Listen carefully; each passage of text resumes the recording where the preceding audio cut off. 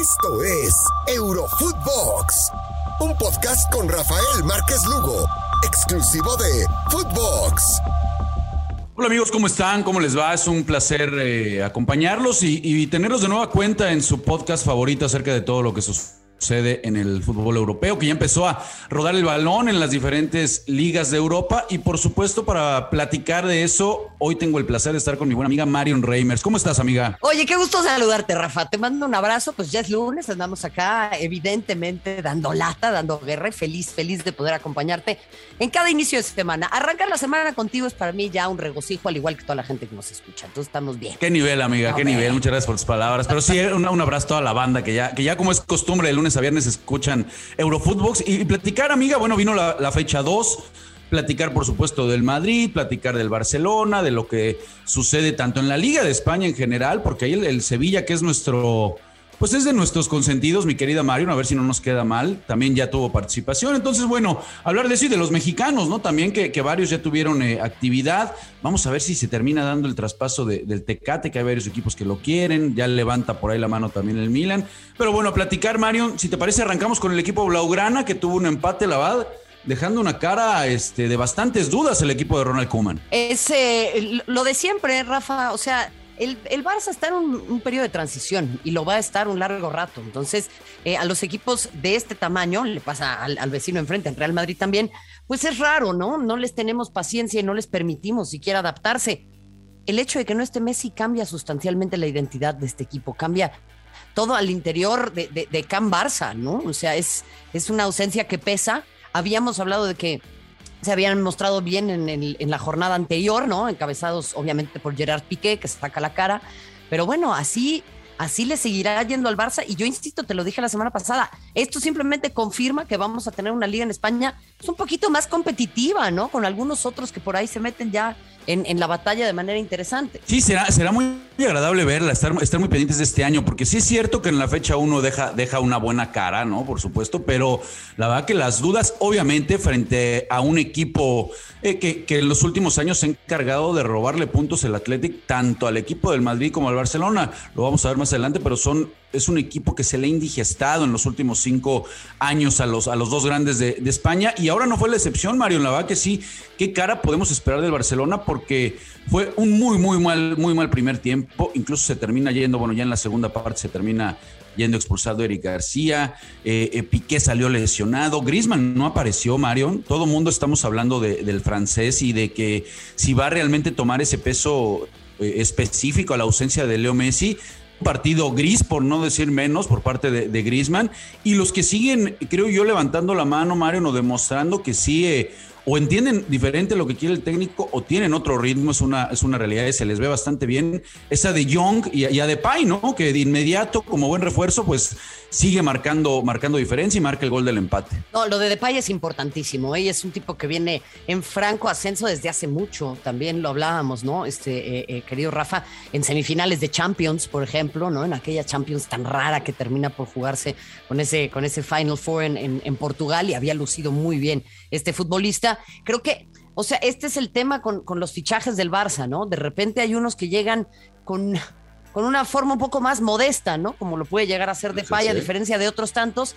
Y vaya, ahora sí, marcando la distancia, siendo un jugador que continúa en franco ascenso. Estas son la clase de fichajes que tiene que hacer el Barça. ¿Para qué le quieren copiar al Madrid? No puedo estar más de acuerdo contigo. La verdad que ha sido hasta ahora bastante grato, y yo creo que sí va a dar mucho de qué hablar, ¿no? Yo creo que esa sociedad, por supuesto, entre De Jong y Depay le puede dar buenos dividendos al equipo de Koeman. Nada más agregando, antes de irnos con el vecino, bueno, debuta Yusuf Demir, ¿no? Este austriaco de 18 años, esta joya que tiene la Masía, finalmente ve minutos, entra al minuto 64 debutando por Bright White. Hay que estar, por supuesto, muy atento, porque pues ya lo habíamos platicado, Marion, si la Masía o si el equipo del Barcelona quiere regresar a esos niveles en donde estuvo pues los últimos años de la mano de Leo Messi, me parece que va a tener que ser de la Masía, ¿no? Eso, sin ninguna duda, es lo que pide la gente, ¿no? Y ahí vaya, también habrá que llevarlo con calma, sobre todo al interior del club, porque bueno, la prensa ya sabemos nuestro histeriqueo y sobre todo la prensa en Spain, pero sí, porque es que qué presión le pones al chavo, Rafa. De acuerdo. O sea, el que salga de acá va a tener que ser mejor que el mejor de todos los tiempos. Ah, bueno, fácil. Se ve fácil. Ayer debuta y sí, ya de inmediato le quieren colgar medallitas. Y aguántate a que regrese ya, porque ya están próximos también, ¿no? Que regrese Fati, que también van a estar ahí las alarmas, ¿no? Los focos para ver si es el sucesor que tanto quieren ver ahí en la Masía por parte de Messi, ¿no? Esa es la extraordinaria pregunta, Rafa, pero pues creo que al margen de eso hay que empujar al interior del Barcelona pues mucho más su modelo, ¿no? O sea, salga un Messi o no salga un Messi, Iniestas, Xavis, Puyol, Piqués, o sea, eso es lo que busca este equipo y esa es su identidad. Pues su identidad no es Coutinho, ¿no? No, olvídalo, y menos si le quieren dar el 10, no menciones eso.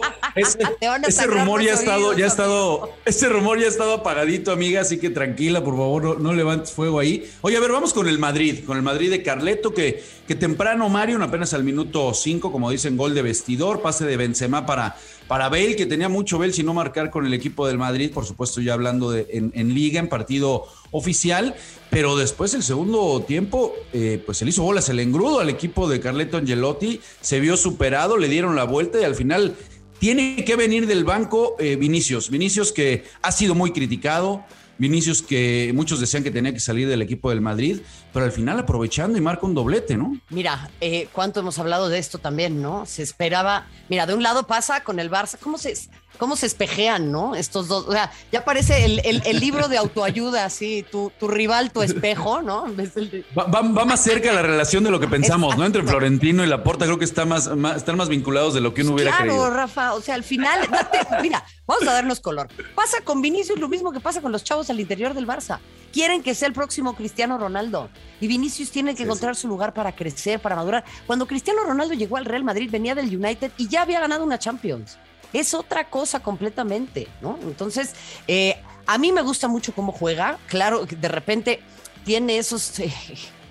esas señales de chavo medio agrandadón de repente, ¿no? Que no sabe medir los momentos. Pero, Rafa, es lógico. O sea, pasa hasta con los animales más pequeños que no saben controlar su veneno, por eso son tan peligrosos. Bueno, pues lo mismo pasa con Vinicius, ¿no? Tendrá que aprender a regularse, pero lo que sí es una realidad es, vaya, otra vez el Real Madrid en el ojo del huracán, y yo insisto, eso le da mucho, pero mucho jugo a una liga que ha quedado muy desvalorizada desde que se fueron sus dos futbolistas más importantes. Y aquí es evidente y necesario hablar de Hazard, ¿no? Porque es el futbolista que tiene un partido sumamente gris, hay que decirlo tal cual, y el que ingresa es precisamente Vinicius, ¿no? Para marcar una diferencia. Tanto se ha hablado que si el Madrid necesita acompañantes, socios para Benzema, porque muchas veces está solo, pues al menos el brasileño, entre todas esas dudas, aprovecha los minutos. Que Hazard, bueno, pues dio la nota por llegar delgado, amiga, pero en la cancha nos sigue quedando a deber. Es muy frustrante para él, me imagino, y muy frustrante para el madridismo en general, ¿no? ¿Ves? Ahí es en donde te digo, el Barça les copia esta clase de cosas. Una cosa es que le pase al Madrid, en donde hemos visto mil y un veces que sucede eso, y otra cosa es en el Barça. Sí, lo de Hazard, híjole, Rafa, pues es que qué difícil, ¿no? O sea, yo creo que no todos los futbolistas rinden igual en las mismas instituciones y esta institución no está hecha para este futbolista. Y creo que también está bajo tal nivel de estrés por sus lesiones que se convierte eso en un círculo vicioso, ¿eh? Entre más estresado está el jugador, más probabilidades hay de que se lesione. Y, perdón, igual esto es una teoría mía, ¿eh? Pero... ¿o no? No. O sea, yo creo que es el tipo no nada más se lesiona porque puede tener una tendencia hacia lesionarse en X circunstancias, sino creo que se lesiona tanto porque está bajo demasiada presión. Lo que está claro es que el tipo tiene una calidad de otro nivel, ¿no? Y sí extraña precisamente, y yo considero que lo que estás mencionando, Marion, pues es un gran punto para analizar, ¿eh?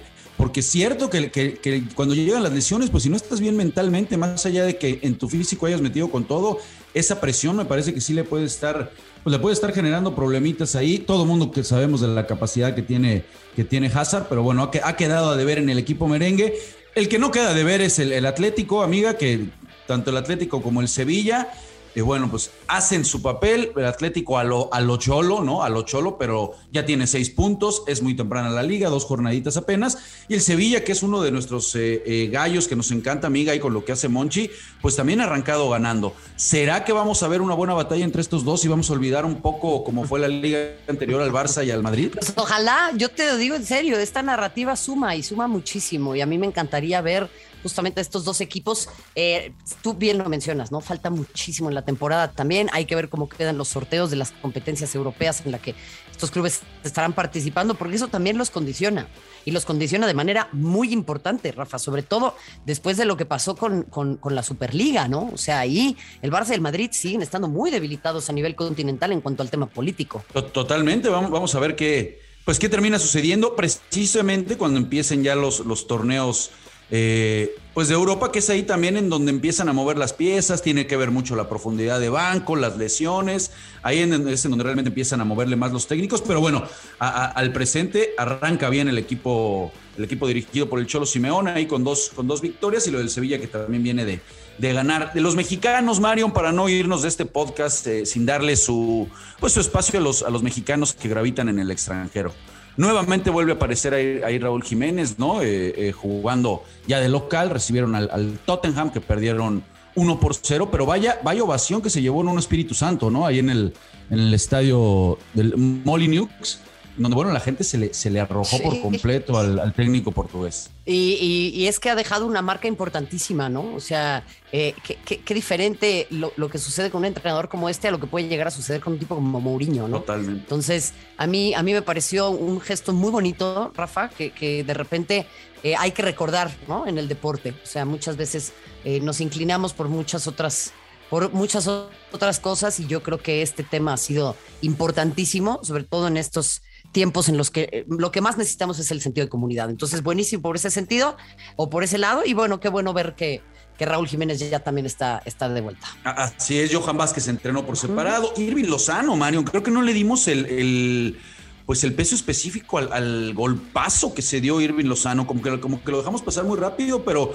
al final ya regresa y de inmediato pues te marca una diferencia, ¿eh? Te marca una diferencia importante, porque entra al minuto 70, toca la pelota, empieza a desbordar como ya lo conocemos, de afuera hacia adentro, y así es como se gesta precisamente el gol que le da la victoria a la postre al equipo del Napoli. Y se le ve mucho más cómodo a Lozano también, ¿no? Ya con menos presión, Rafa, siendo sí el fichaje más caro en la historia del club, todos estos temas que estaban encima de él también con Gattuso, pero cuando Lozano está suelto y cuando Lozano tiene esa posibilidad de ser un futbolista distinto, ¿no? Un futbolista, yo te diría, hasta irreverente, pues suceden esta clase de cosas, y a mí me parece que va a seguir siendo uno de los mexicanos más destacados en Europa. Pues sí, ayer con Spalletti de inmediato le cambió la cara ya al equipo del Napoli, y bueno, qué bueno, porque termina ganando 2-0 frente al Venecia.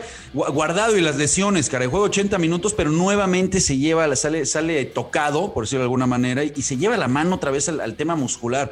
Lo de Guardado ya es recurrente y hay que preocuparnos, Mario, ¿no? Porque a él sí hay que tenerlo realmente entre algodones, hay que cuidarlo, si no, se ve difícil que llegue en plenitud al Mundial. Ese es un punto muy importante, pero a ver, ¿tú no lo llevarías de todas maneras para ser vestidor, Rafa? Sí. Como para la gira del adiós, su last dance. Oye, si han sido varios, ¿por qué Guardado no? Te voy a decir, claro.